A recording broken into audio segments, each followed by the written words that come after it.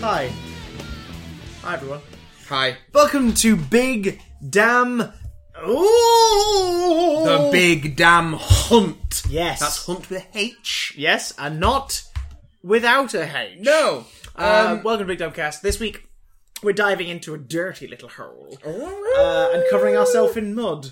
Yes. Because, you'll understand from the thumbnail and the title, presumably. I am Chris, you son of a bitch, Johnson. And I am Matt, a fucking alien, Watson. And together, we are fucking voodoo magic, man. Oh, voodoo black magic, man. Insert quote from the third one.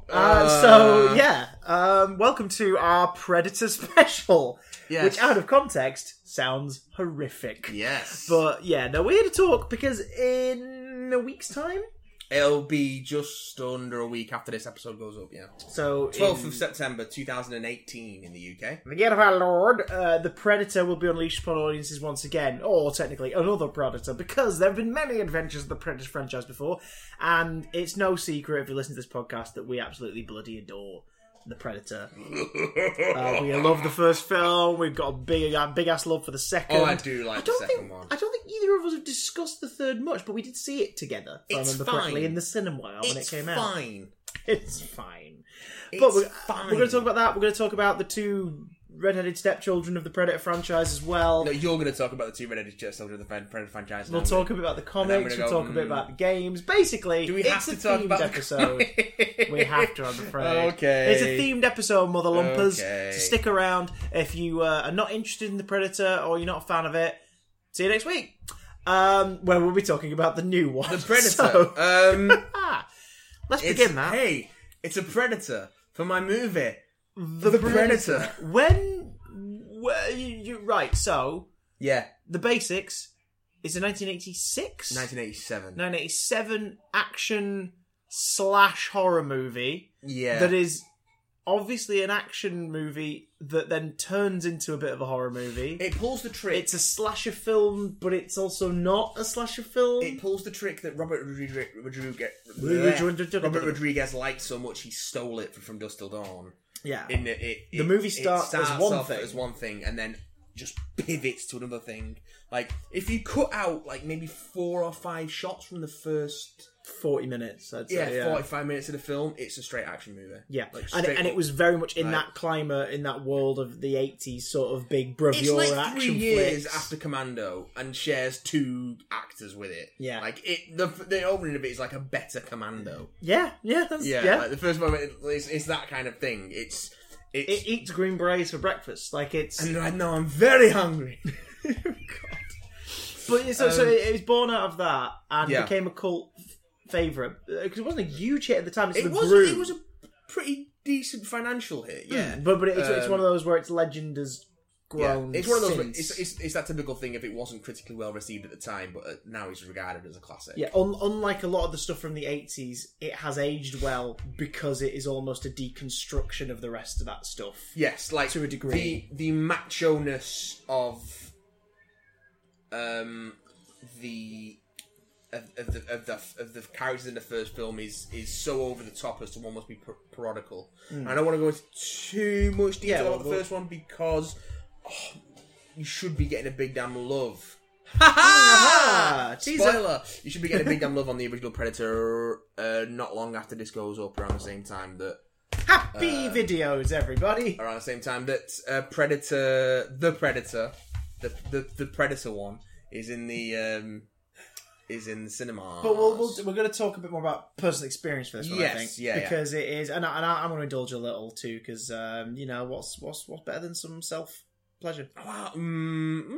Pleasure shared. So what was your first experience of The Predator? Because you're a couple of years older than I am. I was born the year after it came out. You would have grown up with it in the consciousness to a degree, because around the early 90s was when Predator and Predator 2 and that sort of stuff blew up a bit more and became action figures and video games. I remember it being the Kenner action figure line. Yeah. When Kenner did an Aliens and a Predator and then an Alien versus Predator action figure line, which was probably the most ill-advised thing they've ever done. But you know what? There were some cool figures, and I had a lot of them. I had nearly a full set. I don't have any of them anymore, sadly. Did you have that weird sort of hover bike thing that the Predators had? Yes, with the blade fighter, where the entire, like, half the length of it was this scissored blade thing that just shot out of the front as a missile. Yeah. Because... smart decisions. Sure. Yeah. Sure. And there was a lot of that in the 90s. It was just hoverboards. The Lava Predator. The characters to have. Was made I had a hoverboard from the what was it? The Thingies of the Jedi line. What was it called? Oh, Power of the Force. Power of the Force. Power of the Force 2. Luke had a hoverboard.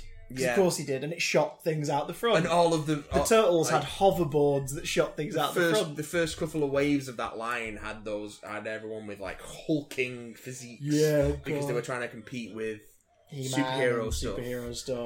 But it wasn't. Then as the line got on later, they were like, oh, actually, we don't need to do that. Yeah, and the figures got better. But yeah, no, the kind of Predator and Alien figures were just bonkers. Oh, they were mad. Particularly the Aliens ones where they were just like, what can we do with this? Splice them with animals. Because a facehugger could latch onto the face of a praying mantis. Predator ones? I always tried to picture that. Because I had the praying mantis alien. And it never makes sense. I had the mantis, I had the bull alien.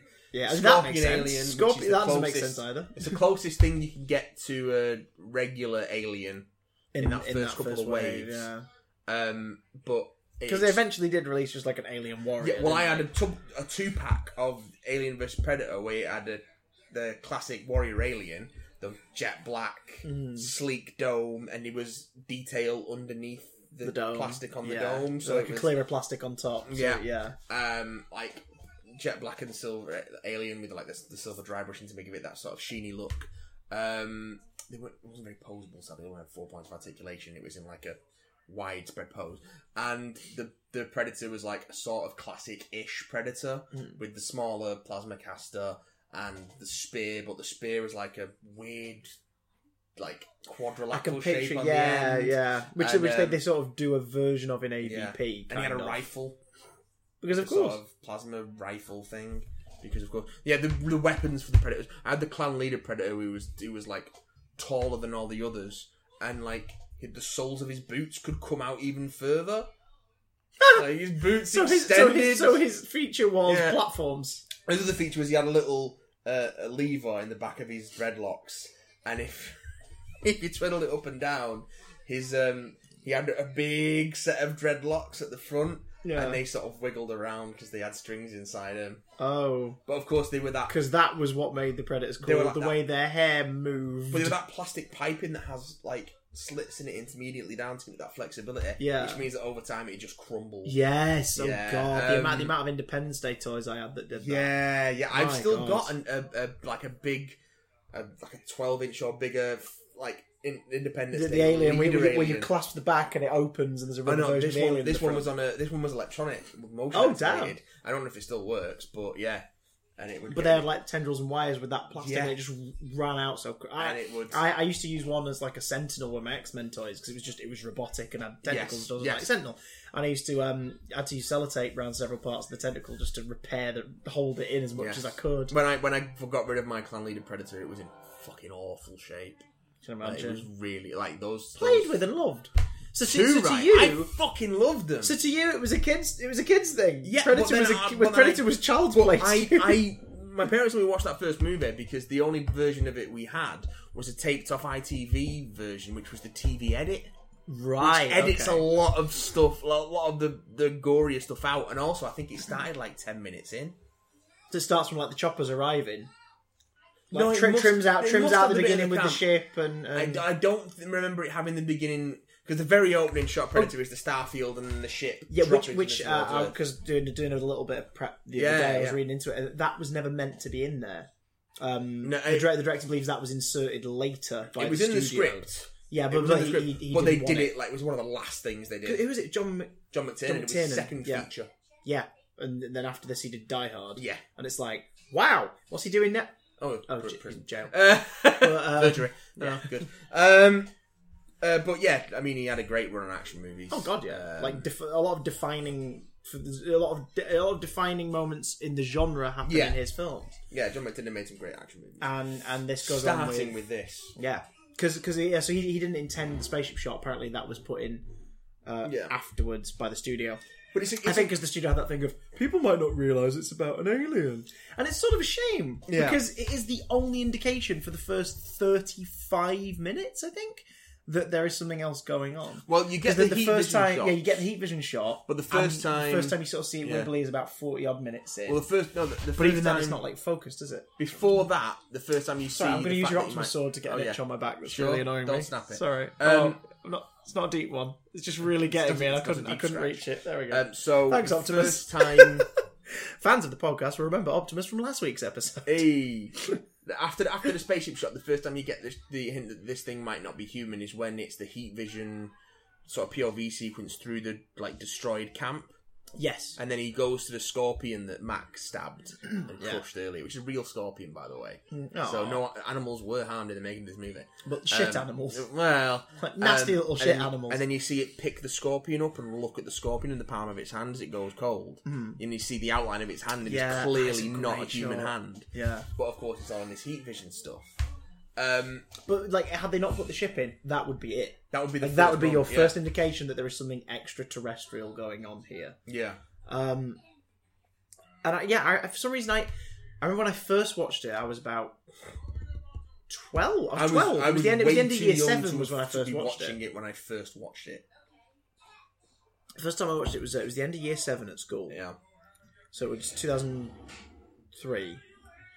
And the DVD had just come out, the 2-disc DVD, which the inside cover of, and this always annoyed me, the inside cover of was Arnie on the front, like that famous poster. Yeah, it's the green one, isn't it? Green one, Predator right across the middle. But the outside wraparound cover is the Predator with its mask off. Why does this upset you so much? Because that was the first time I'd seen the Predator.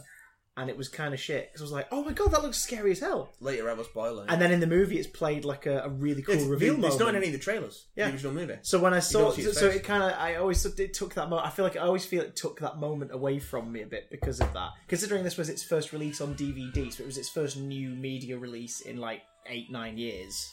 Do you know what I mean? Yeah, I suppose. It was sort of like, oh, cheers, guys.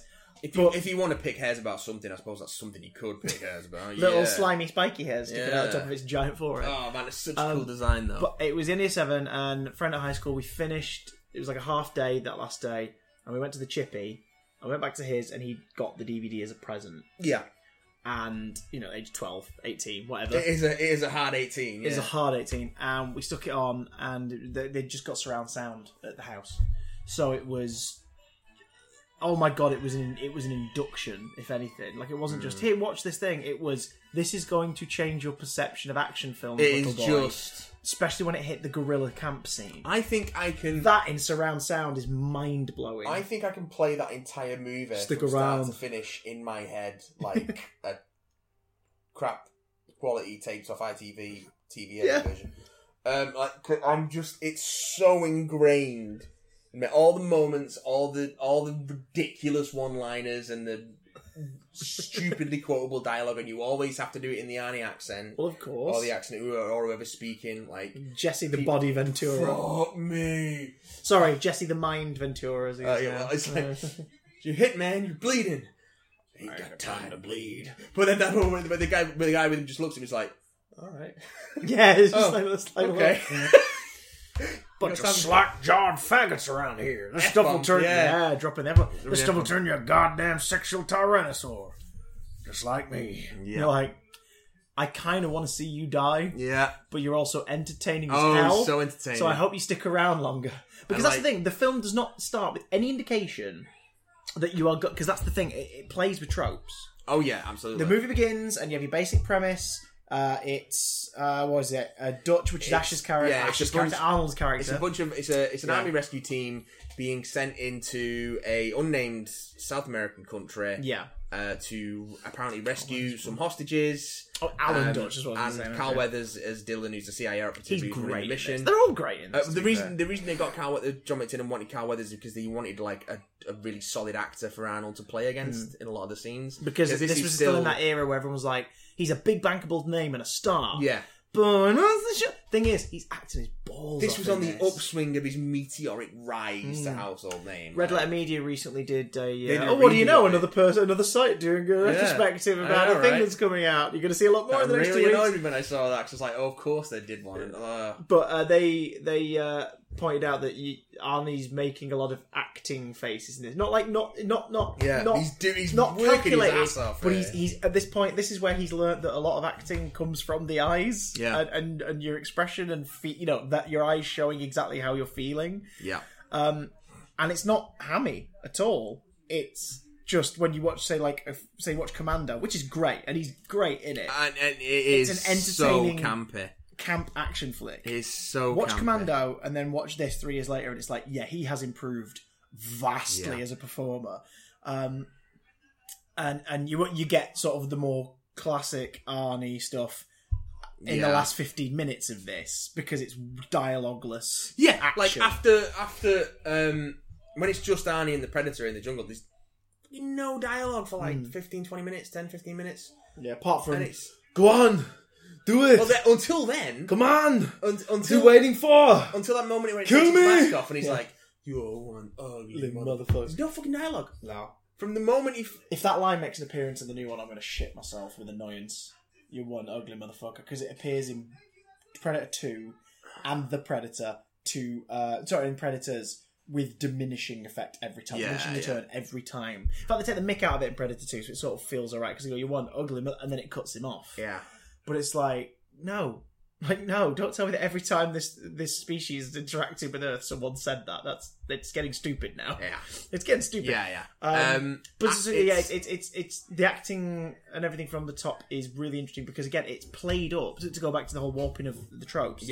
It's played up like you have the helicopter, you have the chopper scene early on. There, everybody's going in. They're going in to be dropped off, and it's. Here's your crew. It's like, here are the guys you're going to spend this action flick with, folks. All getting off the helicopter. Yeah. One of them might die, but that's okay, because the rest of these fellas, they're going to pull through. It's played like a straight action movie. By the middle of the film, you realise, nope, what we've just seen is the scene where the teenagers are getting together for the party.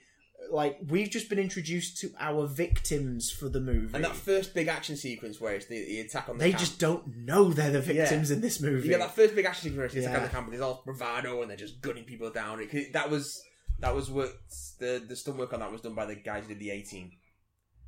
Which is why it's just people on fire falling over. In a good way. It's awesome. Because it establishes that the team we're with are this unstoppable force. They are ridiculous. And the only reason it's like, they've come in, they've done the mission. There's only one person they've managed to salvage. There's only one person there. Okay, but wait, hang on. They're not with the military team that went in. Yeah, and then they realise that something's going on. Well, the moment they realise that something slightly... The first hint you get that something slightly weird is going on is when they find the bodies of the Green Beret team. Mm-hmm. Jim Harper. They find a helicopter, the helicopter that's been shot down, which they think is the helicopter that's got the hostages in, and then they find a bunch of Green Berets who've been killed and skinned and strung up in the jungle. And then Arnie eats them for breakfast. Yes. When I first showed Lucy this movie, it must have been 2007, 2008. And it was a night where my mum and stepdad were out. Yeah. So we were sort of not babysitting because he was, still 12, but we were babysitting my younger brother. Yeah. So it was me, Toby, and Lucy. Keep it an eye. We'd been given some money to get a takeaway. So we ordered a curry. It was lovely, and we were like, right, oh my god, let's watch a film.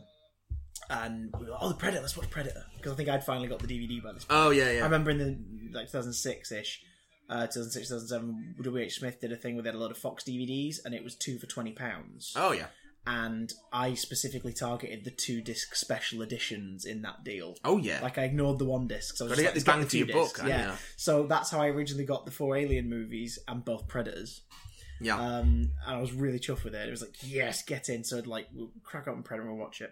And Lucy was like, okay, it's not gross though, is it? I was like, how do you mean? She was like, we're going to be eating. I don't really want to watch anything gory. It was like, no. And I genuinely was like, I was going through my head because I'd seen it at least twice by this point. I was like, no, there's nothing gross. Like, you are a liar, sir. No. I wasn't. Honestly, I just, because to me, I was thinking, all right, an arm gets lobbed off later.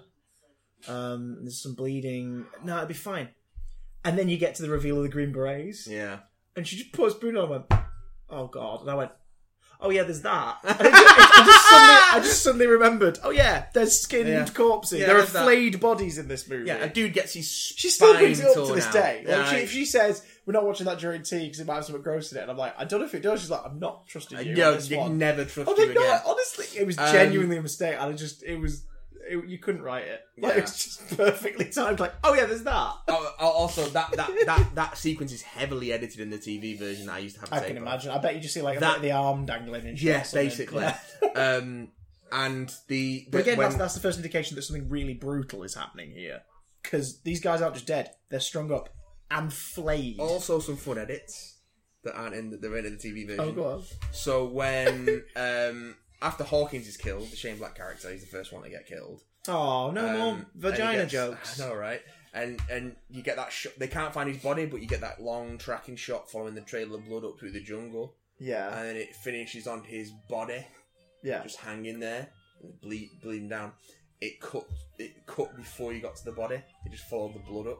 Oh, that's almost more effective though. And yeah, in a way. And then the one that always sticks in my mind is because I knew it was such an egregious edit. It was such a weird edit that I knew that wasn't right. Is when Dylan gets his arm blown off. Yeah. What happens in the actual film is he gets his arm blown off while shooting, while firing. Yeah, while firing, and then his arm's twitching, so he keeps firing the gun. And then he's like, oh, and he tries to pull himself together and get the other gun he's got in his other hand. And while the Predator tries to flank him, and he starts shooting at him, and then the Predator comes up and it stabs him with its wrist blades and lifts him off the ground, and you get that. And then it cuts back to the others far away, and they hear him scream. They hear the scream echo through the jungle. Yeah. In the TV edit, it was a hard cut from the shot of him getting hit by the laser blast to them hearing his scream. Oh, so in the TV edit, him being shot in the arm is him dying. He's being shot. Well, you see it from the side. Yeah. Of course. Of course. Right, so he gets shot by the cannon and dies. Yeah, and then, but it doesn't... Screaming. And even as a kid, I was like, that doesn't match up. That doesn't match up. Something's weird there. And it wasn't until I saw the full version of the film when it came on DVD years later, I was like, and which I think is such a ridiculous moment. It is, but it is played so sort of like a slap in the face that it doesn't come across as silly. Yeah. It comes across as terrifying. It's like, oh, God. There is some authenticity in that cast as well, because both Jesse Ventura and Richard Chavez... Jesse the Body Ventura and Richard Chavez, who plays Poncho, were both Vietnam veterans.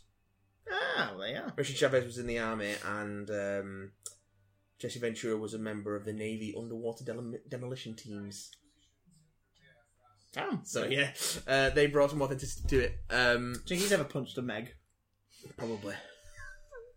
I don't know, actually, there's not much that Jesse Ventura hasn't punched, I'd imagine. Probably call it an F word as well. But yeah, it was that it's just that macho. It's the thing where the movie's real strength is it takes this group of macho people, makes them think that they've got the biggest bollocks in the world, and then immediately turns the tables on them. And and you as the audience realise that they are not in the kind of movie they think they're in. Yes, and that's where the tension comes from in that second act. Again, I know obviously it's a product of films like this rather, but that's like the same way Dusk Till Dawn works is like we're in a crime thriller and that gets a bit seedy, and then suddenly it's like, nope, we're in a gory horror flick full of vampires. Despite a couple of spoiler alert for a 23-year-old film. Despite a couple of like weird matting things, like some of the composites don't quite hold up. But for the Predator effect, yeah. Everything else holds up super well. That Predator makeup.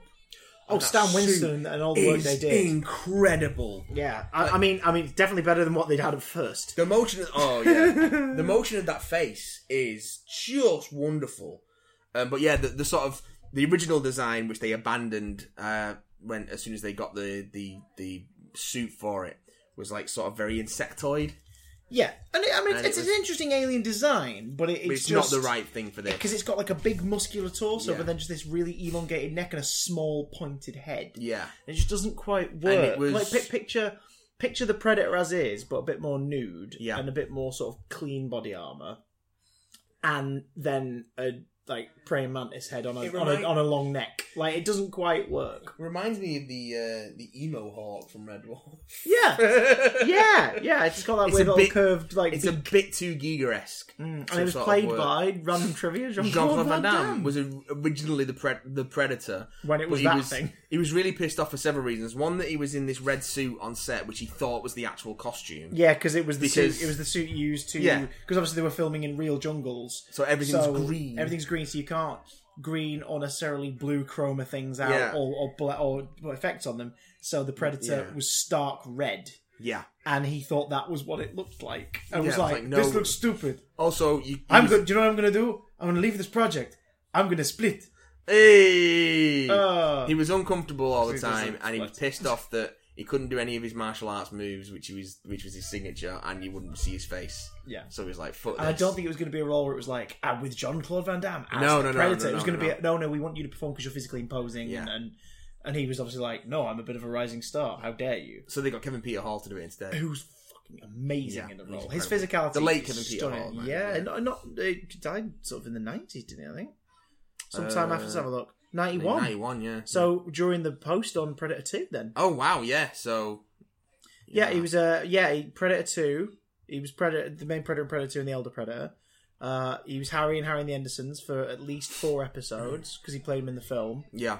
And then he was in Highway to Hell as a character, and then he died. Yeah, damn. But he was one of sort of the forebears of the current like generation of creature performers. In that he was an actor, but he also had a sideline in playing big imposing creatures because his physicality. He was a tall guy. He was like basketball player proportions. He's like a big tall guy, full foot taller than an Arnold Schwarzenegger. He was like 6'9", which is what you needed, like that. Which is what you needed in this, because again, like once he's up against the creature, you need to look at it and go, oh, he was 7 foot 2 inches tall. Jesus Christ, he's over a foot taller than Arnie, because Arnie's just under 6 foot tall.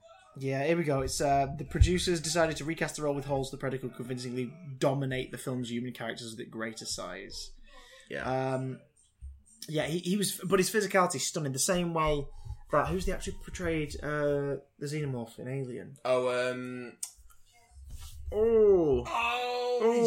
It's the only thing he ever did, and he's got a fantastically African name. Let's have a look. I want to see, because again, he's a similar thing where like these two creatures obviously are on par for several reasons. Yeah, but like he creates an iconic performance because his physicality is so stunning. Balayi Badejo. Yeah. Who, again, phenomenal. And not far off. 7 foot in the costume. It's like today, you got, I think it's Javier Botet today is a creature performer. He's the guy who plays things like Crimson Peak. Yeah. Doug Jones, of course, famously. Yeah. Like, these guys are like the Lon Chaney's and the Boris Karloffs of now. It's Tom Woodruff Jr. and like from the 80s to 90s and stuff. It's almost mine.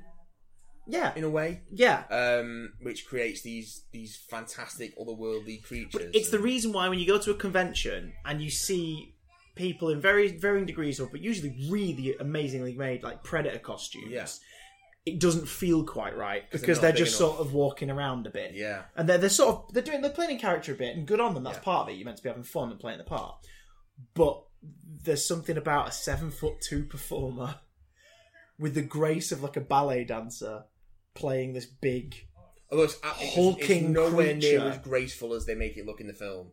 Oh no! Oh yeah, it was again, really like clumsy. But the way they edit it to get it makes it look. It's his choices. It's the Bob Fosse hands, like the sort of pointed fingers, and like when it's dealing with its medikit and dealing with its injury, it's not just sort of grabbing and pulling. It's kind of like delicate. Each finger's placed on a thing. Well, it has to. It's got these long fucking talons, so it can't touch anything with its fingers. It's much like anyone today with fake. It's like the lasses from the nail salon down the road. Pretty much, but whereas they're going, I can't get the app open on my phone. Yeah. They're doing that. He sort of turns it into, like, you can see it become part of the performance for these things, and especially when it reveals its face, it's got this horrific, like, beefy yet insectoid mouth. It's got a vagina mouth. It's got mandibles and a gaping throat and little teeth at the top and bottom, just like a vagina, and like a little snout, but like a stretching forehead and those like black rings around the eyes, the sunken eyes with his piercing yellow irises, and Like it's this, but at the same time, it's hulky. Like its forehead is muscular. There's human in there. Yeah, but it's so hidden under all this stuff. But it's the fact that it is when we do see glimpses of it in the film, it's that tech. Yeah, and then it peels the tech away, and it's just this. It's this muscular thing. Yeah. It's kind of scaly. It's more like an amphibian than a reptile. It's sort of like that slimy, blotted skin. Yeah, and it's just this big thing, and man. It's and the dreads again, inspired choice. Like a lot of creatures don't tend to like. No one thinks, what do we do? Do we get hair? They sort of give it hair. It's got like these pipes coming out of its head that look like dreadlocks with trophies and trinkets woven into them. Which the other films like expand on. You see more like the Predators personalise themselves more in that way. Yeah, I'm surprised they didn't release like a Barbie Mattel tie-in with a Predator head you could decorate. Should have done. But, maybe they will for the Predator. They better believe do. But the thing.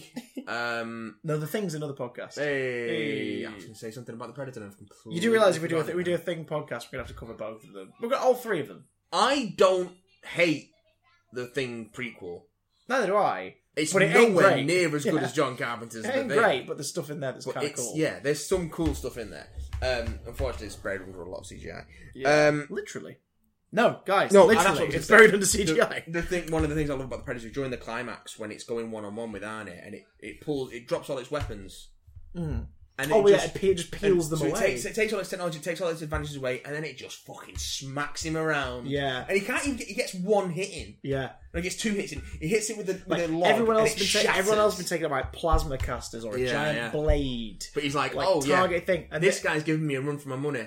I'm going to take him on one-on-one. Because that's what's great about this. It's not about an alien with an agenda per se. There's no take over the world plan. Yeah. It's not that they've stumbled across an... This alien is here for sport. He's a big game hunter. It sees a combat zone because the gorilla stuff and the berets, and it's like, right, I'm going there. I'm going to hunt that planet species for a bit. Yeah.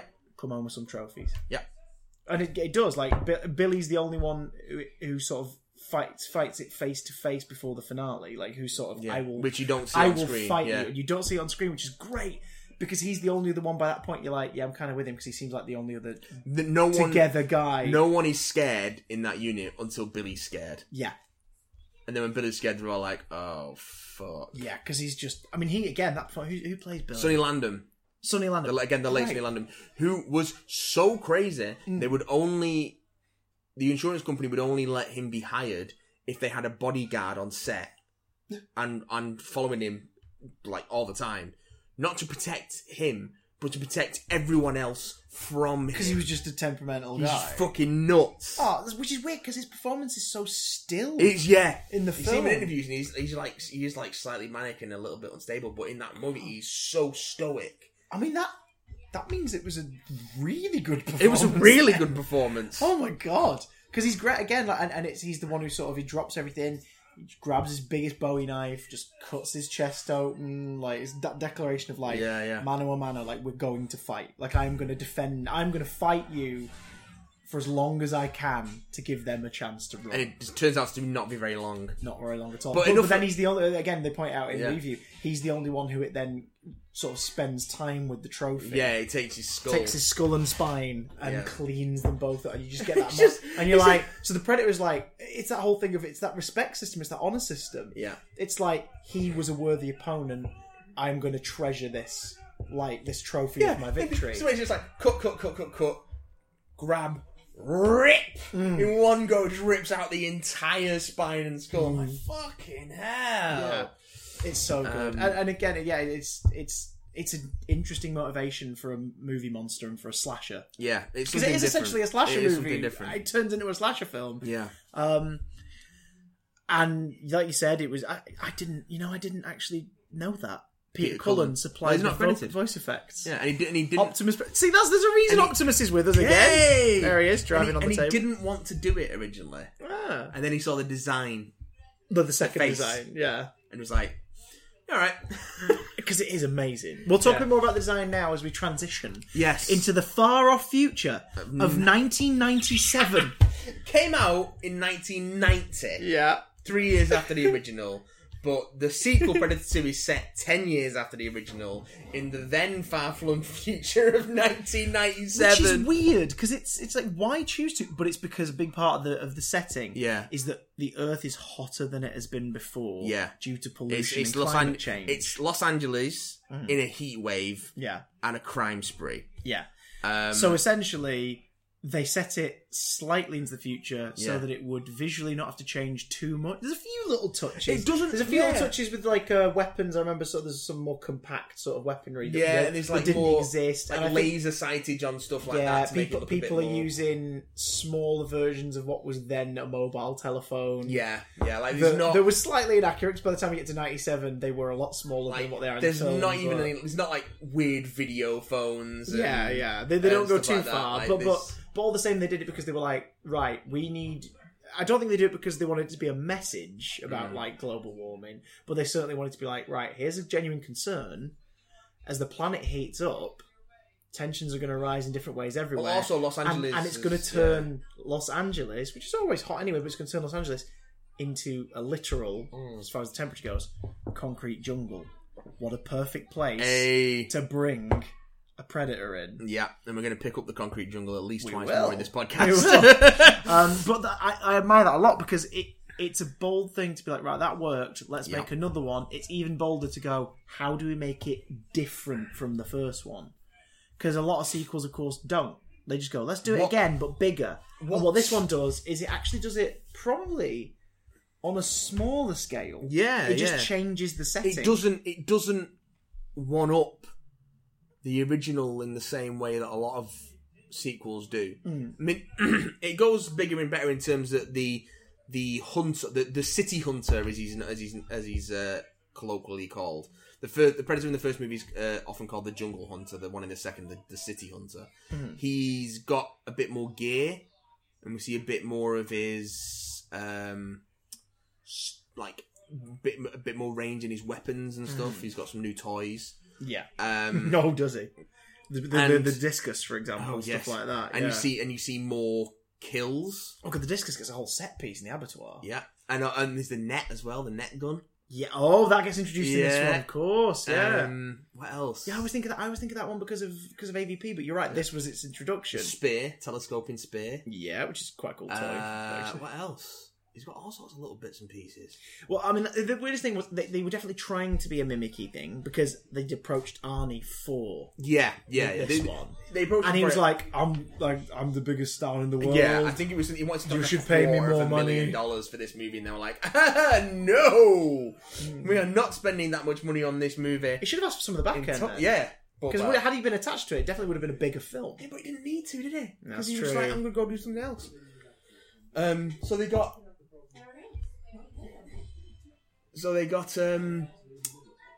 whatchamacallit? They got Danny Glover of all people. Not exactly known for the Lethal Weapon movies, but not like not a known action star. Yeah, he's not like whacking Arnie on your poster and doing that kind of thing, because that would sort of denote some form of extreme shift, as it were. But it's a left of field choice. It's like going, right, the star of your first movie is freaking. I'm looking for John Hurt. Yes.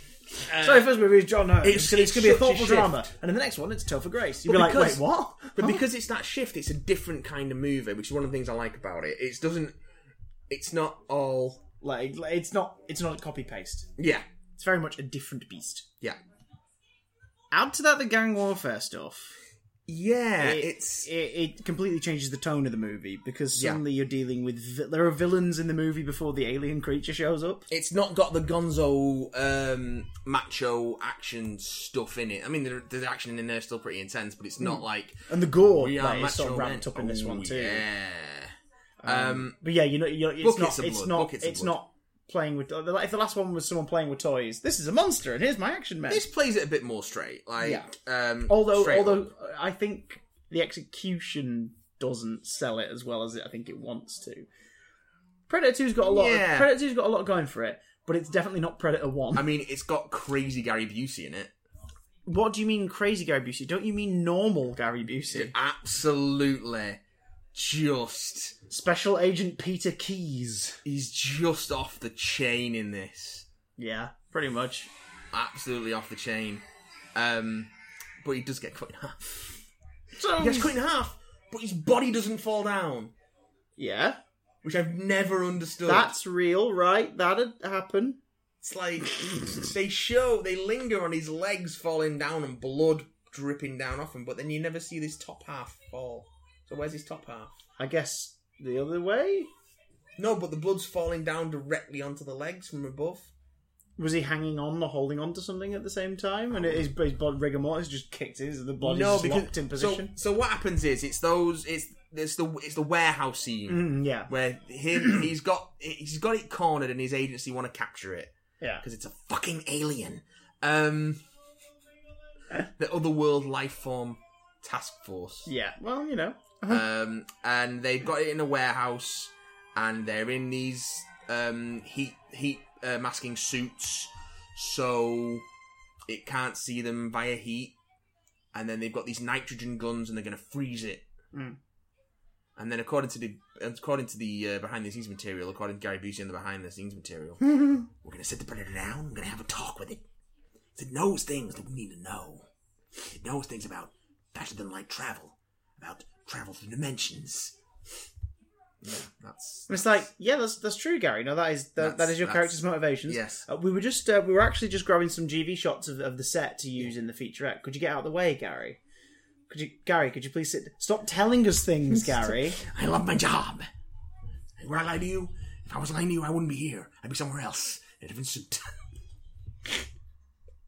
I'm not making this up. These are things. Get hold of the Predator 2 Special Edition. Watch the features. The making of feature on there with Gary Busey is just ridiculous. So yeah, they go into this it's a slaughterhouse, isn't it? It's all the meat. He likes to hide in the slaughterhouse district. So they try and con him in this warehouse, and then unbeknownst to them, he doesn't just see in heat vision and he switches to ultraviolet or something like that, and he can see him and he just picks him off. That's the moment where the film's sort of like, now we're doing something bigger than the last one. And then, because you see it briefly in the first, you see it at one point switch through a couple, you see it like, vroom, vroom, vroom. No, you don't.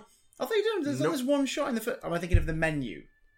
I think the DVD menu might do that. Because I remember the menu appears in that thingy and then switches. That's the sort of one moment in Predator 2 is where he starts switching through his different vision modes. Right, so you're like, oh shit, like, oh shit, son. I don't think of the zooms in the first one. There's sort of like a look, it zooms in. Yeah. That's what I'm thinking of. Yeah, but yeah, it's you suddenly realise, oh, the tech goes further than we presumed. Like we as the audience thought we knew. Well, that is the main avenue in which this film ramps things up from the first.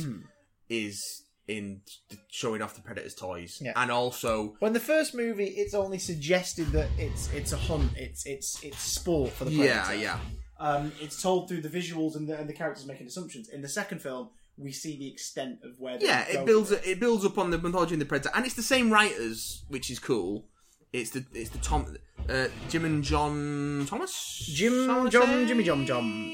It is written by Jim and John Thomas. Jim and John Thomas, based on characters by Jim and John Thomas. Why you feel the need to put that in as a credit when they wrote it, I've no idea, but there we go. True. I suppose it's just that make the mark thing of like, if you're going to make more, it's us. Yes. You know I mean, it's a pretty cool movie, but it's got flaws. It doesn't have that sort of memorable like poppage that the original has. It has moments that stick in the mind, but it doesn't have the same sort of longevity as the first one, where the whole movie is burned on the inside of my brain. But Predator 2, there are moments from it that I treasure, but not so much. I do like that they take it in a different direction, and I do like that the third act appears to start, but then you realise that it's actually there's a good like half an hour left. Yeah, like the sort of the final battle, as it were, sequence begins between Harrigan and the Predator. Harrigan is nowhere near the physical match for the Predator that Arnie was, and Arnie wasn't even a physical match for the Predator. Yeah, but he is in he's got more control over his environment. Yeah. So he has that advantage, and he actually manages to kill the Predator in this. Yes. Which then leads to another great oh shit moment when you're the other Predators come out. Because you're in a Predator ship. Yeah. Which is hidden underground. And you see the trophy room, which is where the Alien vs. Predator thing comes from. Because there was a lovely Easter egg of amongst the skulls. A big xenomorph, like, curved, like, back end of the dome. Banana skull. Yeah. Love it. And other creatures as well. Like, the design work there is amazing. Like, there's suggestions of this other menagerie beings of that are weird out stuff, there. And humans are just like what this one in particular is hunting. But you get the suggestion that it's some kind of ritual, maybe. Yeah. Because then the moment he kills it, like 7 more appear. Yeah. They just unmask themselves. They've clearly the just cloaking been there turns watching. off. Yeah. And of course, it plays it for a moment as a oh shit. Like moment of oh god, he's dead. Like this is going to be the ending. They're going to reveal themselves. They're going to approach. We're going to cut to credits or something. Yeah, he does not. Who's next? Yeah, one just calmly approaches, hands over again like a token, like a trophy of the fight. Like you've bested our young or our warrior. Hands him it's a flintlock pistol. It's got a date on it, but I can't remember what the date is off the top of my head. But it's from quite a long while ago, suggesting they've been coming here for a while, and. He leaves the ship, and they take off, and off they go. Yep. So one thing that Predator 2 does really well is it expands upon one of the nicest bits of number 1, which is it doesn't really tell you anything. You guess it from the visuals you are shown, and as far as their culture and their motivations go. This Predator is a nastier Predator than the last one. Yeah. And the design reflects that. It's darker sort of skin tone, less slimy, more sort of leathery and scaly. Yeah. It's got more points and teeth in the edges of its mandibles. It's got a gaunter face. It's played once again by Kevin Peter Hall, but this one isn't made to look like a bulky creature. This is meant to look like a leaner monster. Yeah. Maybe because they wanted it to look a bit younger, or maybe just because it's a different type. But again, when you see the elders at the end, they look a bit different. Each of them looks different in some way, either different masks or different ceremonial garb. Or like the face is slightly different, because there's definitely one, if I remember correctly, in the end that looks more like the one from the first film. So it's like, okay, right, there are different kinds. So it's a nice little expansion of the idea. Yeah. And contains some really terrible dialogue. Pretty much all the stuff to do with like King Willie and everything is pretty dreadful. Yeah. Although all of Bill Paxton's lines are pretty awful as well. Can we just say though, Bill Paxton? Yeah. Love Bill Paxton. Crossing over the continuity of this forced once shared again. Universe. He's like Yeah. Who's the character in Batman? Knox. Paxton. Oh yeah, Paxton plays Jerry Lambert, and he's like crap Knox. Yeah. Like Knox is sort of annoying, but he's annoying on purpose because it's part of his like trying to get under the skin. Lambert's just annoying. Lambert's just annoying, and it's like, oh god. He does go out fighting though. I'll give him that. He does. That's true. He's a brave soul. So did Knox nearly. Yeah. He tries to save Vicky, and then he dies. No, he's not dead. No, he plays it, doesn't it? Because he like goes down the barrel, the front of the car, and everything. Yeah, like, oh god! But then at the end, he's there at the press event. It's like, oh, he made it! Yay! Speaking of made it, the Predator franchise did survive because this one bombed, didn't it? Like financially, it was not well received. Critically, it was not well received.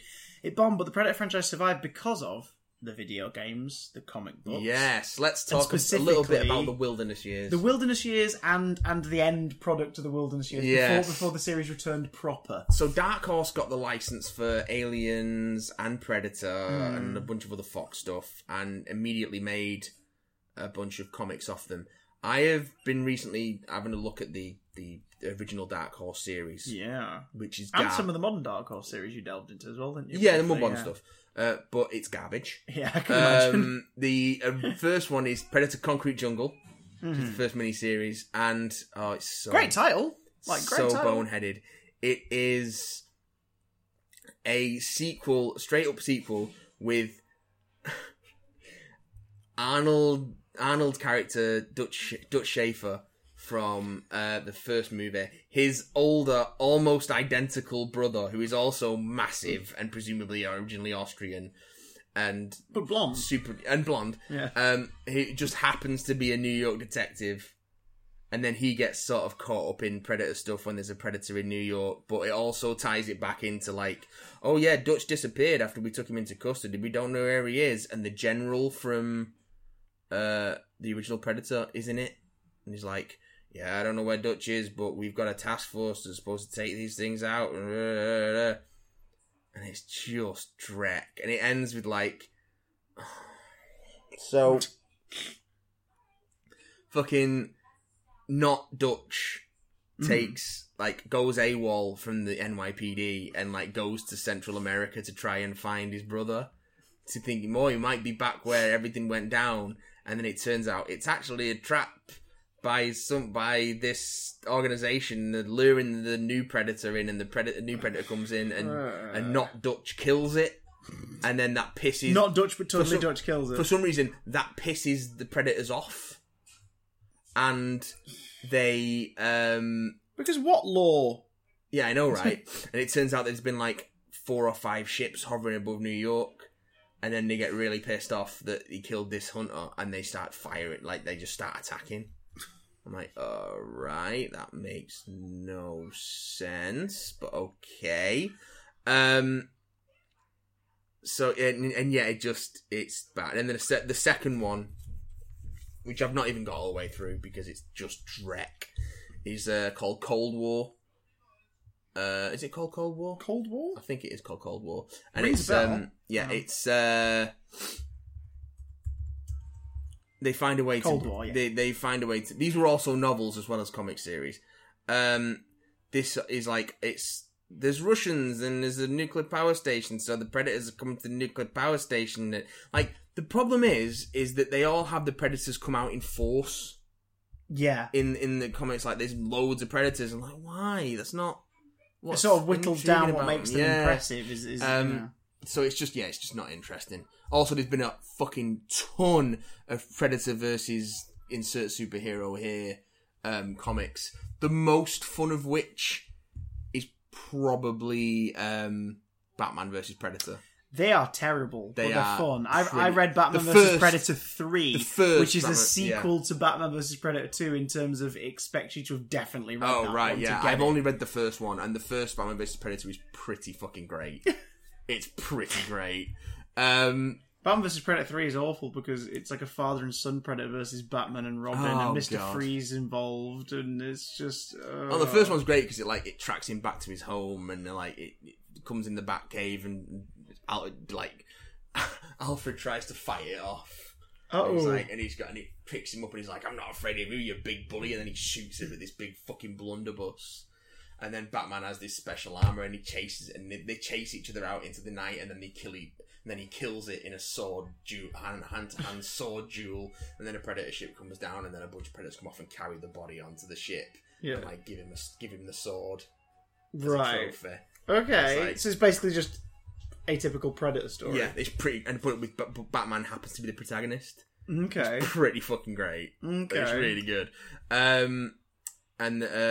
So there's been a bunch of crossovers and stuff.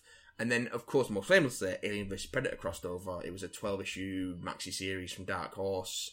It was set in the sort of ostensibly in the sort of present of the Aliens universe, circa Aliens, who was set on a colony world,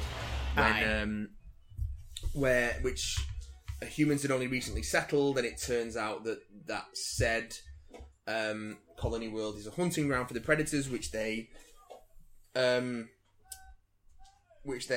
occasionally seed with xenomorphs. Okay, So this lays that idea down. So that happens, and then they come on there on a hunt, but the colonists get stuck in the middle, and then the administrator of the colony sort of becomes the action heroine of the piece, and is blooded by the predators. An idea which some of the execs which really like. Which the first AVP movie nicks wholesale. And yeah, it's a pretty decent series. Like, it ends with her, like, all the colonists get evacuated, and it ends with her staying on the planet, waiting for the predators to come round again. Yeah. Which they then do at the end. Which again is nicked in another Predator movie. Yeah. Which they do, and she's like, "Alright, I'm coming on your hunt with you." And they're like, "Yeah, alright." Alright. This lady can come on the hunt with us, that's cool. And there's Alien vs. Predator Deadliest of the Species, which is a very, very strange maxi series by Chris Claremont, which is all about, like, weird clones and trophy wives and Is that the one with the where she's in it and she's got weird armor and stuff? No. That's she comes. Or is that just a bunch of collectibles that became a thing? No, there are sequels. There are direct sequels to the original Alien vs Predator, which feature Mariko. Okay. Mariko Noguchi, I think her name is, if memory serves. But yeah, I had the trade for the original AVP series, and it's great. The Deadly to the Species is strange, but interesting. There's a great little mini-series called Alien vs Predator Eternal, which is like a Japanese businessman who has built his fortune off reverse engineering Predator technology from a ship that crashed. Again, something that the movies try to do something with and never follow up. And he's been like implanting. Oh my god, the Fox movies beyond the first one, beyond the second one are so lazy. But he's been going after predators because he's implanting their organs into himself to keep himself young. Oh, like he's like way older than he actually looks. Okay, but he's been using predators. He's been like using their biology to keep himself young. That doesn't make much sense. It's pretty interesting. Like this it's a cool idea, but it's just like they're not shown to be like regenerative. They're just shown to be but he's like creatures using them for like medicinal purpose. I don't know. It makes sense in the thing, but this like war zone reporter, she gets caught up in it.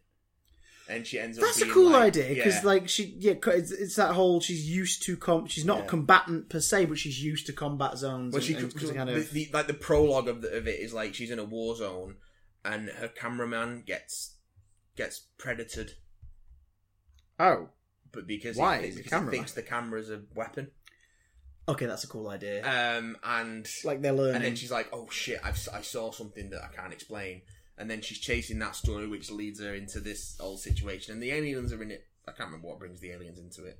I think it's cover sales. That's why. That's what brings them into it. Cover sales. I think it's like this guy who's like hunting predators finds another ship and it's got eggs on it or something. Cover sales. That's why they're in it. Yeah. Cover sales. But it's cool. It's cool. It's a cool series. And the art style, the covers for it are amazing, and the art style is really cool. So yeah, those are the.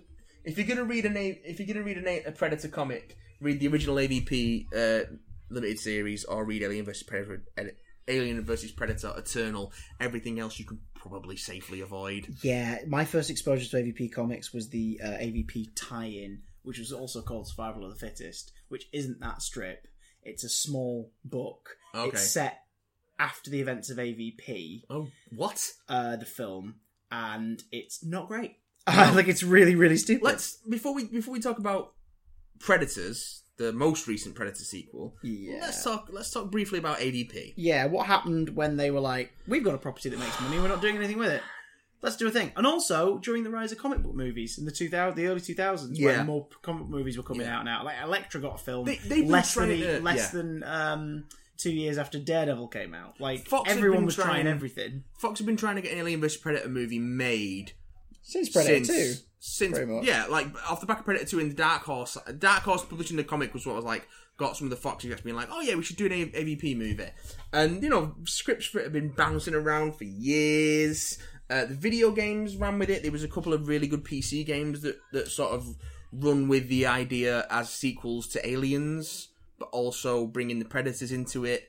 There's like the original arcade game, which is just like it's just a beat 'em up. Yeah. It's great. Also impossible to play legitimately now unless you can find it. You've got to ROM it because of the licensing. It's never been officially re-released.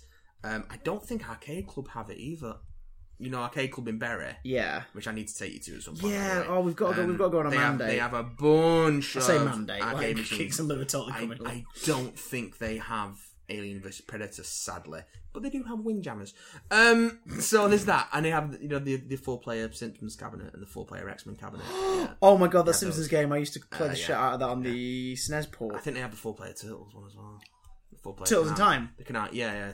I think they have it. First level Baxter on the bridge. I think they have it. The first boss is Baxter on the bridge. I definitely played it. I played the remake of it, but I can't remember if I've played it there. But I think they do have Turtles in Time. I think we're going to have to go now. Like, we're going to have to go So- now. Let's be honest, the only reason this is pre-recorded. I mean, definitely live, is Yes. because we're there now. Yes. But yes, so the video, the two PC games are really good. The I played 2007 Extinction PS3 one. I've not played Extinction. That's the strategy one, isn't it? Yeah, I played that on the PS2. Yeah. That was fun. That was interesting. It introduced me to a lot of different alien types and stuff. The Yeah. PS3 one was 2010. 2010. Because I've got the steelbook of that. I played 20 minutes of fine. that and was like, yeah, I don't need to play any more of this. Yeah, it's Like- it's one of those where it's like, it's fine. The second PC one is story really mode's terrible. Because the first PC one is basically just a string of vaguely interconnected missions without any real narrative. And you play as either alien, predator, or marine. Yeah, Whereas- which the strategy one's kind of like that as well. Like Yeah. you pick which camp you're working with. Yeah. Guys, here's the thing: Marine is always the interesting choice. Yes. because you get to face say off against that. alien The stuff. second PC one takes the same narrative and you play through 3 different overlapping sections of it as you zip through Marine, Alien, and Predator. So you get to be all And of them. If you want to get the whole story, you have to play all 3 campaigns because they all overlap. So you could But they start don't out, tell you exactly could, the same You could story. start out choosing to just play as one. Yeah. Or you could back and forth and just make note of when you played as each one and try a different If one you later. wanted to, yeah, you could do that. But Okay, yeah. that's pretty cool. Yeah, and it's actually got a proper narrative and in-engine cutscenes and stuff, and there's some really cool ideas in it. Like there's the main sort of facility setting, the lab facility where all the alien stuff is happening, which ends up going bad because of course it does. It's isolated cells that are suspended over a chasm. So if there's a breach, Snap! So if there's a breach in one of the labs, they just drop one of the cells that's breached. So you have to be careful of sin, basically. Well, when you're no, running because it's around. like the cells are like big prefab units, but it's the complex is a series of those suspended over this chasm, so they just drop it if there's a breach in one of the sections. Like the scientist who is running the project is like part synthetic because he had a alien embryo in him which was stillborn. Oh shit! So That's it's an like- that's expanding the mythology in an interesting way. They've used that idea in other places as well, but they do that with that. And I imagine that's how they get around Ripley in some continuities after Alien 3. Like, we want to use Ripley, but she died. No, because it didn't actually get born. It died on the way out, and she was able to survive somehow. Your CO in the Marine campaign has a grudge against the Predator because he went up against one on a previous mission, and it basically crippled him, and he has to use like cybernetics to do anything basically. That's a cool idea. Yeah, so stuff like that. It's the second PC one. Because that's the thing, you don't want the predators. It's hard to find. You don't now, want the but predators to have too much character themselves. What makes them Yeah. interesting is the fact that they are mysterious, but you also don't want to kill them off willy nilly because that removes the threat. If I remember correctly, the second PC one, the Predator you play as is the same Predator who took down the Marine character's CO. So they have a grudge match. Okay, going that's on. that. So Yeah, I think that's he's good. like the final boss of the Predator campaign or something. In like Power Cripple Armor or Man. something ridiculous like that. Probably in a power loader. It's been ages since I played it, so I could be misremembering it, but that's as I recall what it is. So I don't misremember, What? unfortunately. The AVP movie by Paul W.S. Anderson. 2004's, The director who's only made one good film in his entire career. and this is not it, but still. Not it. It's not it. I- It's Event Horizon. I have a lot of love for this movie, not because it's good, and not even because it's so bad it's It's good. not even like, it's not It's- bad enough to be so bad it's good, and it's not good. It hit me in the sweet spot in my teens where I was really into creature effects and behind the scenes. Yeah. And that stuff is what stands out about this movie. And I have the 2 books for both, the book for both of these films. The effects work by in ADI. both the AVP movies actually is pretty great. Although you can only see them for the sequel if you look at the book. God. But anyway, so AVP, and also it was in the comic book boom, it's more action oriented, and the first actual throwdown between a predator and a xenomorph is pretty great. Not in a two titans, because the thing is, these two titans meeting was never going to be good. It works on the page, it works in video games, in a movie it's just dumb. Yeah. So they embrace that in the first one, and the first fight between a predator and an alien is dumb. Like, it's big. Like, at one point, the Predator grabs the alien by the tail. Swinging it round, swings it round. And because, of course, their exoskeleton's quite tough, it's smashing the column. Yeah. You get the great bit where it traps it in the net. Yeah. And it starts to cut in, but the alien's blood melts part of the net and it escapes. But then for the rest of the movie, it's got this grid shape on its head in green blood. And, there's just stuff like that that's really cool. They make the Predators more heroic looking in the design because by the end our lone surviving human character teams up with the lone surviving predator to stop an alien queen. It's definitely the most interesting use of the alien queen, I think, after Aliens, because in Alien Resurrection it's just this sort of thing with a head and a big pregnancy belly and it's just sort of sat there screaming. In this they go, what if the queen were mobile like in Aliens and we have the technology to make her do that now? Oh, we do, we've got CGI, let's do it. I think that final confrontation with the Alien Queen is pretty decent. Like, in terms of, they don't sort of shit on what came before it in terms of what it was capable of. We can just see it doing more stuff. It's basically a superhero physique Predator complete with big, like, square jaw. And our human protagonist holding Predator weapons made from bits of aliens strapped to spears.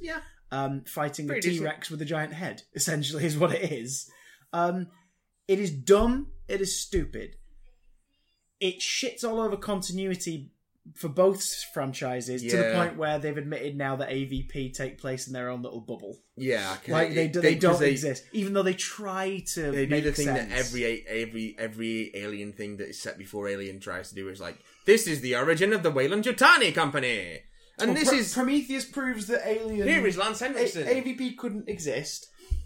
Lance Henriksen as early Weyland, I think, works okay in AVP if you can buy the idea that one of his Weyland. If you can buy the idea that one of his ancestors, his descendants in Alien 3, happens to look like him. You can I can buy that. Fine, whatever. Yeah, I can buy that. Yeah, but it also means that the first robot would be based on the original Bishop, which doesn't make any sense because it's like, why?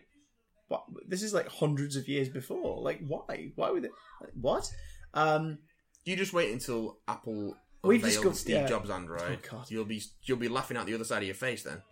Literally, because it'll have punched it off because the robots will take over. Yes. But yeah, it's the whole, we've discovered something in the Arctic. We're sending a team to go down there. I believe it might have some alien origin. Let's go. And then when they find it's a dormant Aztec pyramid in the Arctic, because of course.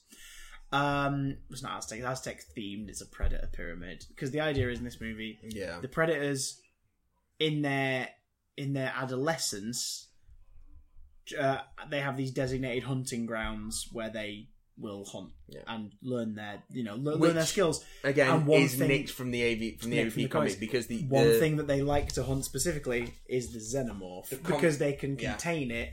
They basically get like 3 or 4 eggs in a pyramid or a room or whatever, or like a valley. They know it will infect the creature or sacrifice that they use. Which is against that's one thing I was like, well, that's kind of against them, isn't it? Like, they're sacrificing a species to create an opponent. I suppose. But it's also because that's the only way you can fight an alien is you have to make one. So, I guess. And the aliens are like an ultimate kind of thing to fight as an induction to being a hunter. Because it's like, this thing is pretty damn deadly and it's definitely going to kill you. So, if you can kill it first, then fair enough. We will give you your dues. But that's also shown a bit in how, even though these predators are bigger and more macho looking, more action figure looking, they also have more equipment than any other bloody predators ever had in any of the other movies. Well, yeah, because you've got and more armor. Yeah, because they're not grown ups. They're not confident, and they're up against something with acid for blood.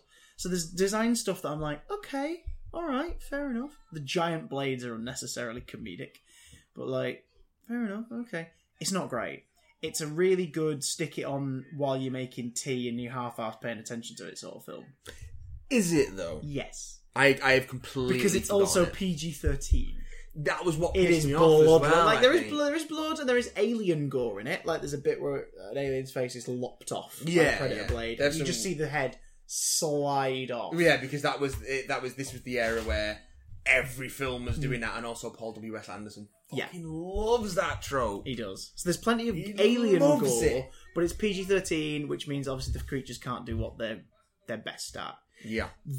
The certificate goes up to R, and originally I think it was an 18 for the UK release, but went back to 15 for the Blu-ray, because I guess they must have just reassessed it. I know it was released as a 15. Was it 15? Yeah. AVP Requiem, the 2007 follow-up to AVP. That is a hard art. It's a hard art, but I don't understand why, because you can't see anything.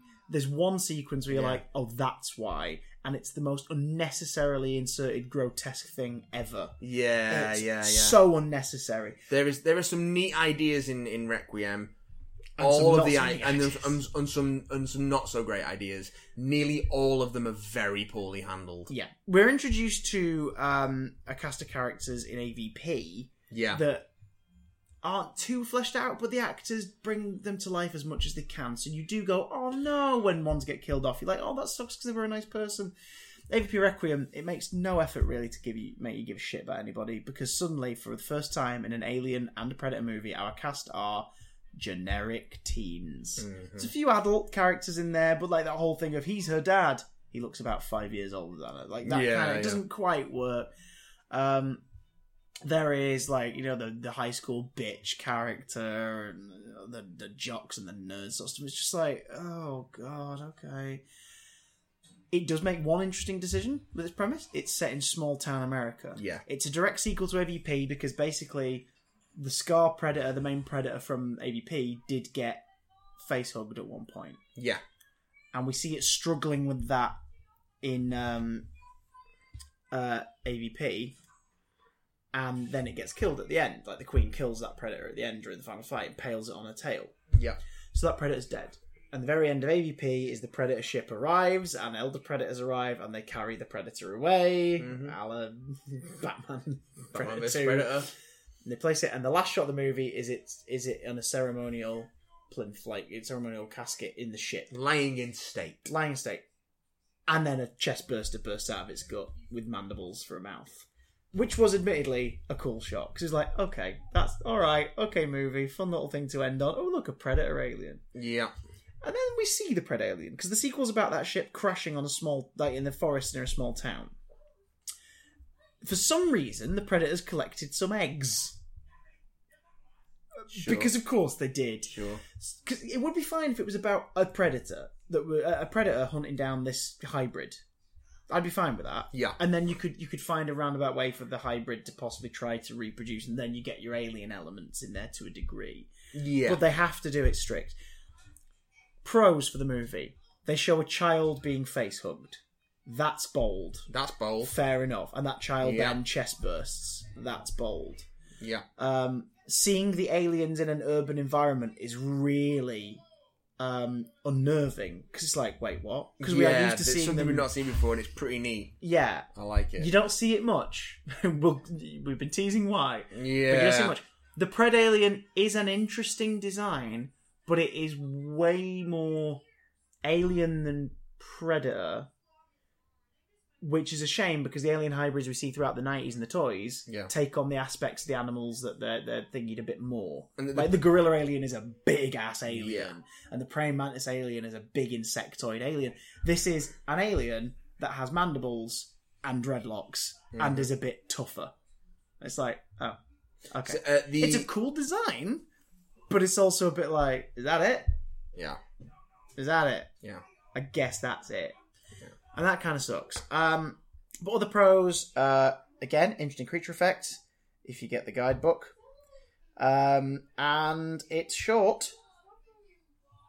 Okay, that's it for the pros. This is directed by the Brothers Strauss, if I remember correctly. Is that their name? The Brothers Strauss. Yeah. That tells you all you need to know. AVP Requiem, even though it corrects the title, because it's Alien vs. Predator Alien vs. Predator, and this one's Aliens vs. Predator Requiem. It just is. The Brothers Strauss direct this movie, man. And you can tell that they're edgelording it. They're trying not to shock you with the actual horror that is presented from these creatures in the situation. Mm-hmm. They create new horrors. One of which is the pregnancy scene. This scene is horrific. The Pred Alien is shown to be reproducing. So the basic plot is a predator has been sent down. It's known as Wolf in the descriptions and everything, because it's a lone wolf one. Yeah. A predator has been sent down to apprehend this situation and clear stuff up before it goes horribly wrong. Yeah. I.e., kill the Pred Alien, get rid of any evidence of the Predator ship, because I believe it blows up the ship and stuff, doesn't it? Like because they have to do that in every Predator movie. It has to blow up something. It has to blow something up with a countdown. So it does all that big cleanup, and that's meant to be the idea. But in the film, they decided, so just having it be a story of the Pred alien and a couple of stray aliens from eggs isn't enough. Mm-hmm. We've got to up the stakes. So they decided that the Pred alien, which is an idea from the games of the comics, when an alien's isolated, it either can become a queen or reproduce to a degree that it produces a queen egg, so that the colony can begin again eventually. Yeah. Which is an interesting idea. It's like insects and stuff. The idea that that certain ones can change. And a lot of this conjecture comes from like ideas the comics have had. Yeah. So that's a cool idea. Yeah. For some reason, the Pred alien reproduces by implanting embryos into an already pregnant host. So it goes to the hospital, not like just walks in like, hello, just the maternity ward. Yeah. But somehow it ends up in the maternity ward. There is a pregnant woman who is heavily pregnant, and I remember correctly, I think they imply she has twins or triplets. Yeah. Multiple children, certainly. It latches onto her face with its face. Yeah. And like a face hugger, its tongue elongates, goes into her throat, and fills her with alien embryos. Mm-hmm. But it's implied that they sort of eat what's inside her as they come out. Yeah. Which is not something the aliens have never done before anyway. Well, never done. They've never been about eating. So... Nope. Why? And I think they do it because they're like, this is shocking. It's like, no, this is just unnecessarily gross. This is edgelord gross. What is the point in this? Yeah. But the biggest crime the movie commits as a piece of entertainment is the Brothers Strauss think that horror means darkness. Oh, yeah. You see nothing. I saw it in the cinema. I couldn't see anything. I bought the DVD because I was a teenager who thought I had to be a completionist for all these things. I saw nothing. Yeah. I eventually picked up the Blu-ray release in Ealing's HMV because it was part of a 2 for £20 thing. I went, oh, go on, I like AVP. Let's pick it up. AVP and AVP Requiem together in a 2-pack. Something else. A couple of years ago, I decided, go on, I'll watch Requiem. You can still see nothing. Yep. It's so dark. I watched it when I was working at Blockbuster. I got it as one of my free rentals. And I was like, one, this is bad. Yes. Despite there being occasional, like, interesting moments. Yeah. And 2, can't see shit. Yeah.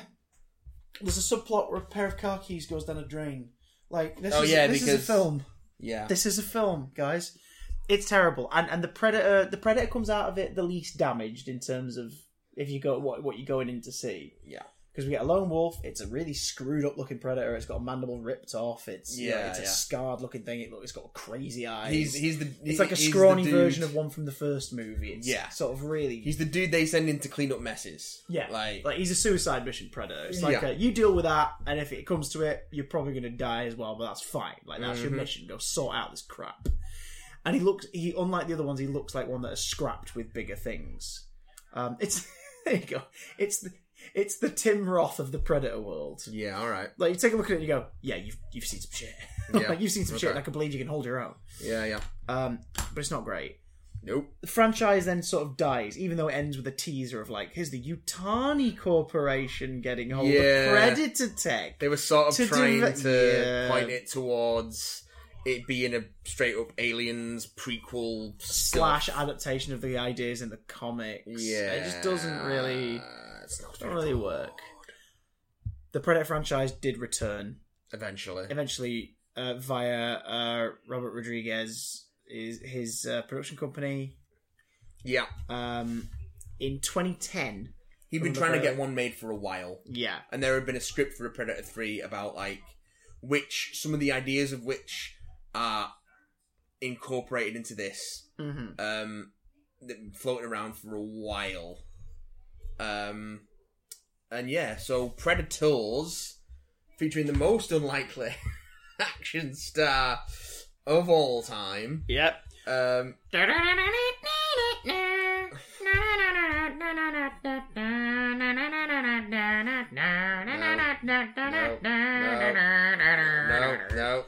Yeah, that's right. We're going on a Brody quest, ladies and gentlemen.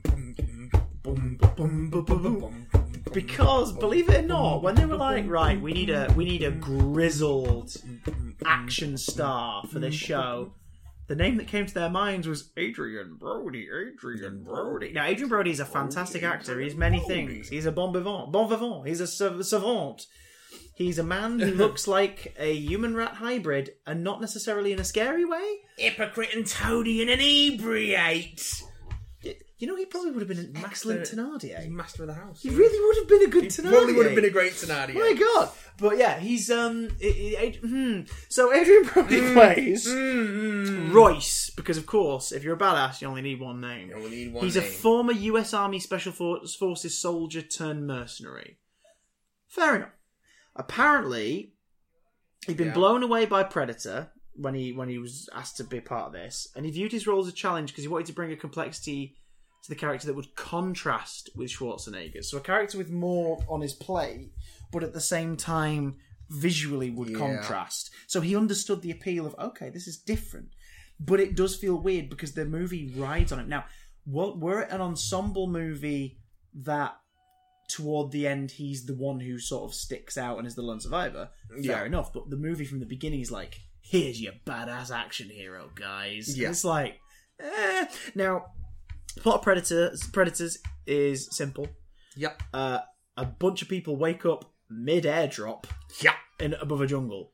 Like, the hell's going on? Yep. Once there, they all realise that they are all in some way...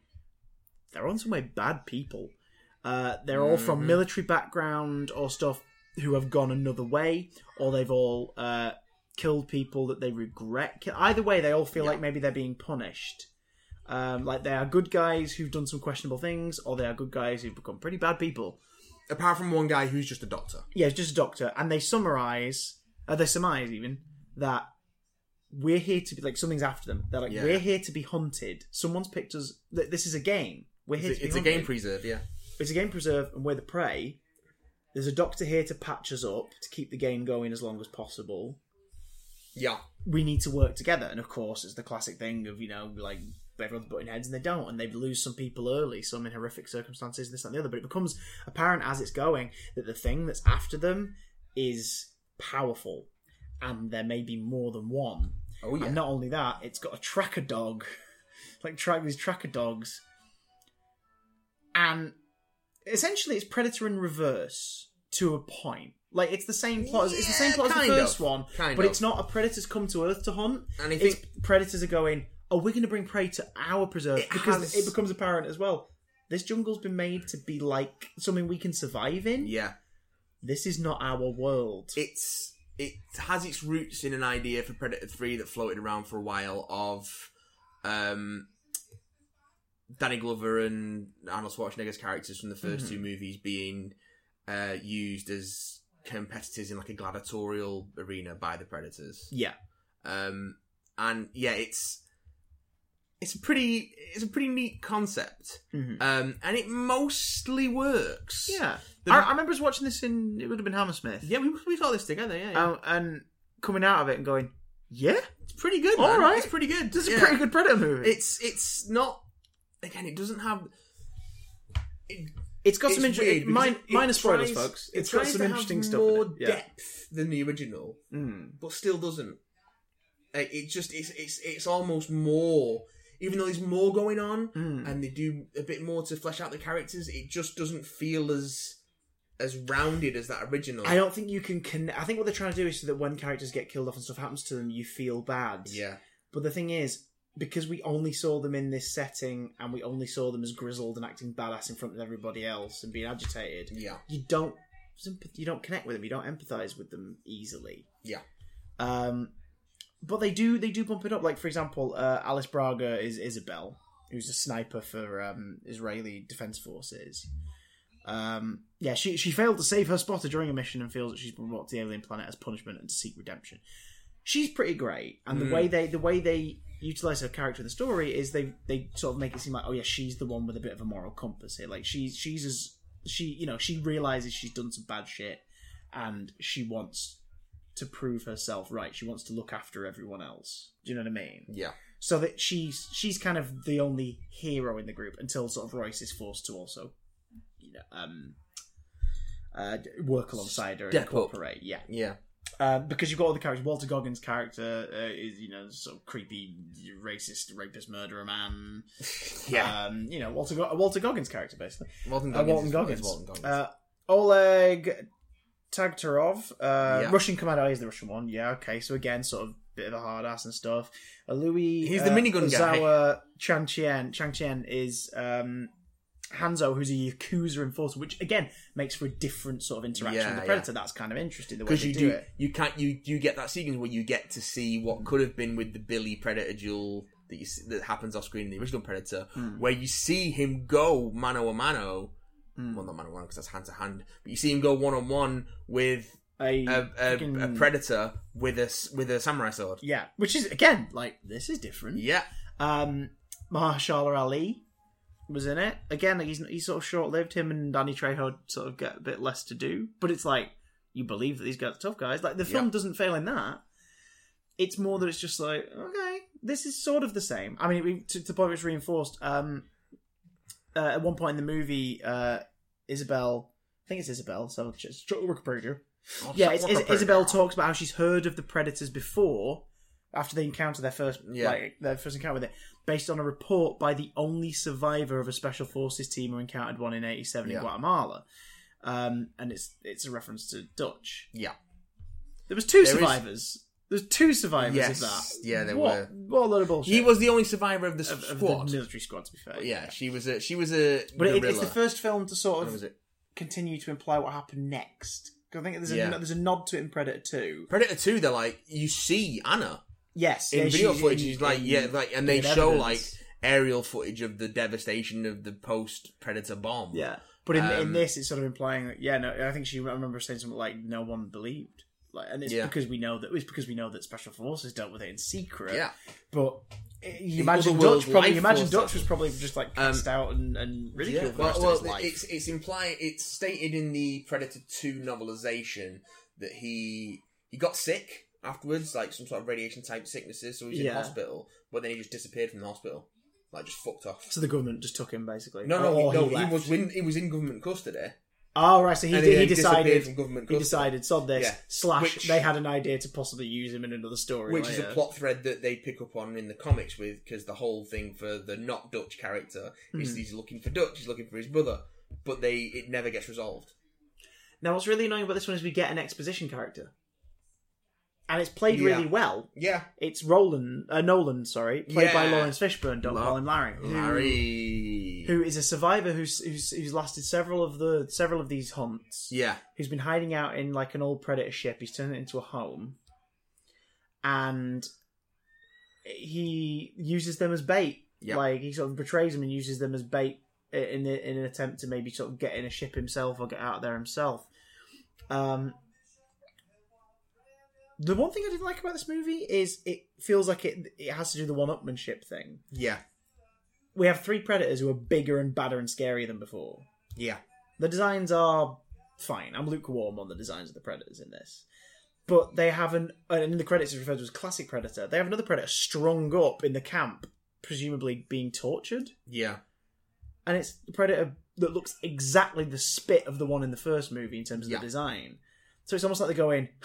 Yeah, this ain't your daddy's Predator. Our Predators are bigger and better.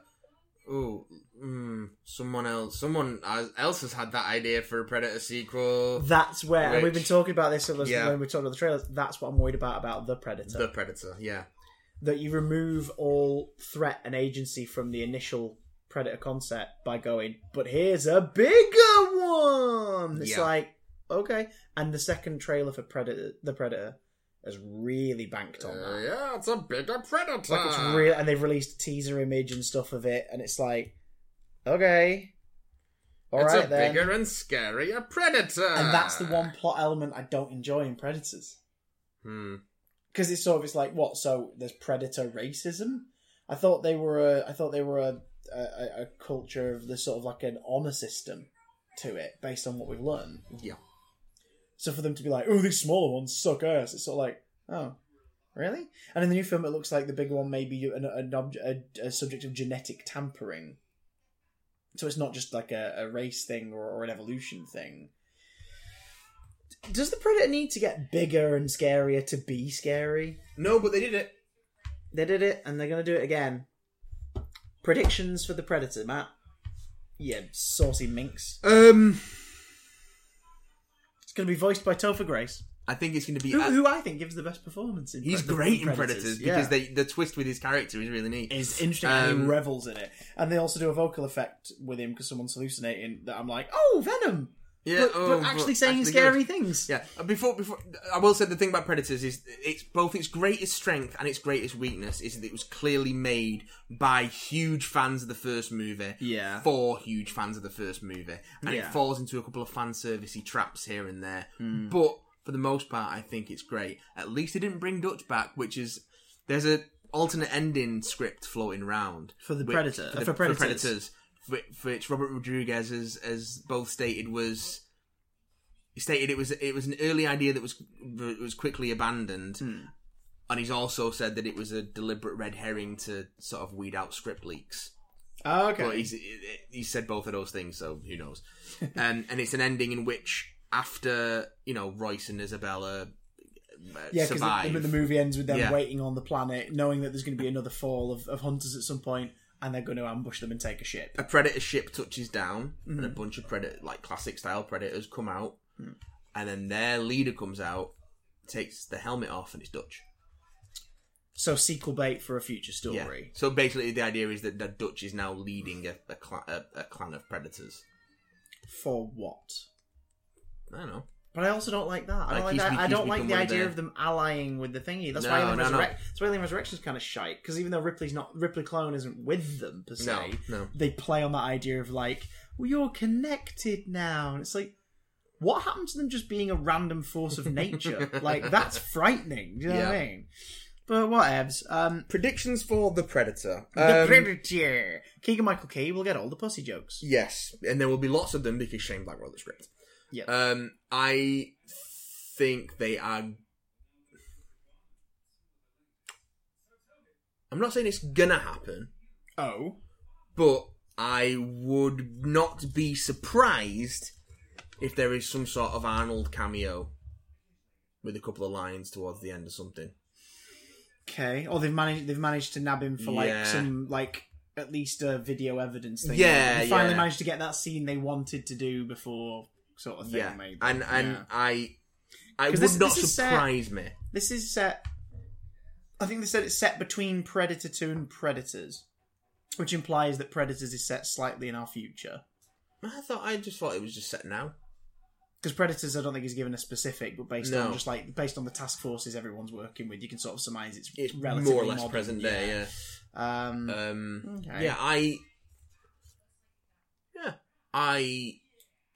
think it's going to be at least as good as Predators. Yeah, I think the problem is with this as a franchise is that first movie was so unique. Yeah, to its time and to the genres it plays with, that any sequel feels like a comic book continuation. The problem is giving the Predator another motivation that isn't just, oh, I'm hunting dudes. Yeah. Every time they try and do that, it never really works. Yeah. I don't think. Well, it's because like the honor system was fascinating. I think the more you expand on it, the more you are unfortunately demystifying which is what makes it interesting in the first place. And the comics fall into that trap, particularly the later Alien vs Predator stuff, where they give the species a name. Yuata. And then they show so much more of their culture. They don't translate their speech or anything, so you don't know what they're saying. Yeah, they always use the Predator text as their dialogue, which is a nice touch as a visual element. But it does demystify them somewhat. And I think them being sort of unknowable is what makes them scary. It does make them scary. We're afraid of the unknown, and to keep exposing and using the unknown as especially, how do we make this better? Let's tell you more. Especially if you think you have a handle on them, but then they do something that just goes to show that you don't. Yeah, that's more frightening. That is frightening because you can't accurately predict what they're gonna do. Because you're judging them by a human morality that you've projected onto them. Yeah. which is what AVP falls into the trap of. It's like, Yeah. you know, it plays with the honor thing, but it's also like, these are the good guys. And it's like, No. but they're are not. they? Like, they have an honor system, but like, so does Wolverine, and Wolverine's not like a good guy. Like, you know what I mean? No, he's no, a noble no. guy. And, I mean, I'll have a beer with him, but I don't think he's a good dude. yeah, like, I wouldn't like get into a bar fight, even on the same side as him, because I'm just going to punch people. I wouldn't get He's into going to gut them. I wouldn't get into a bar fight in the same fucking city as him, because he'll probably turn up and gut you. Or the Punisher will be there doing something as well, and you'll get caught in the crossfire. You've been thinking about this way too much. Everyone lives in New York City. Fantastic Four! Don't need no more. Oh my god, that man's being gutted in the bar! Oh my!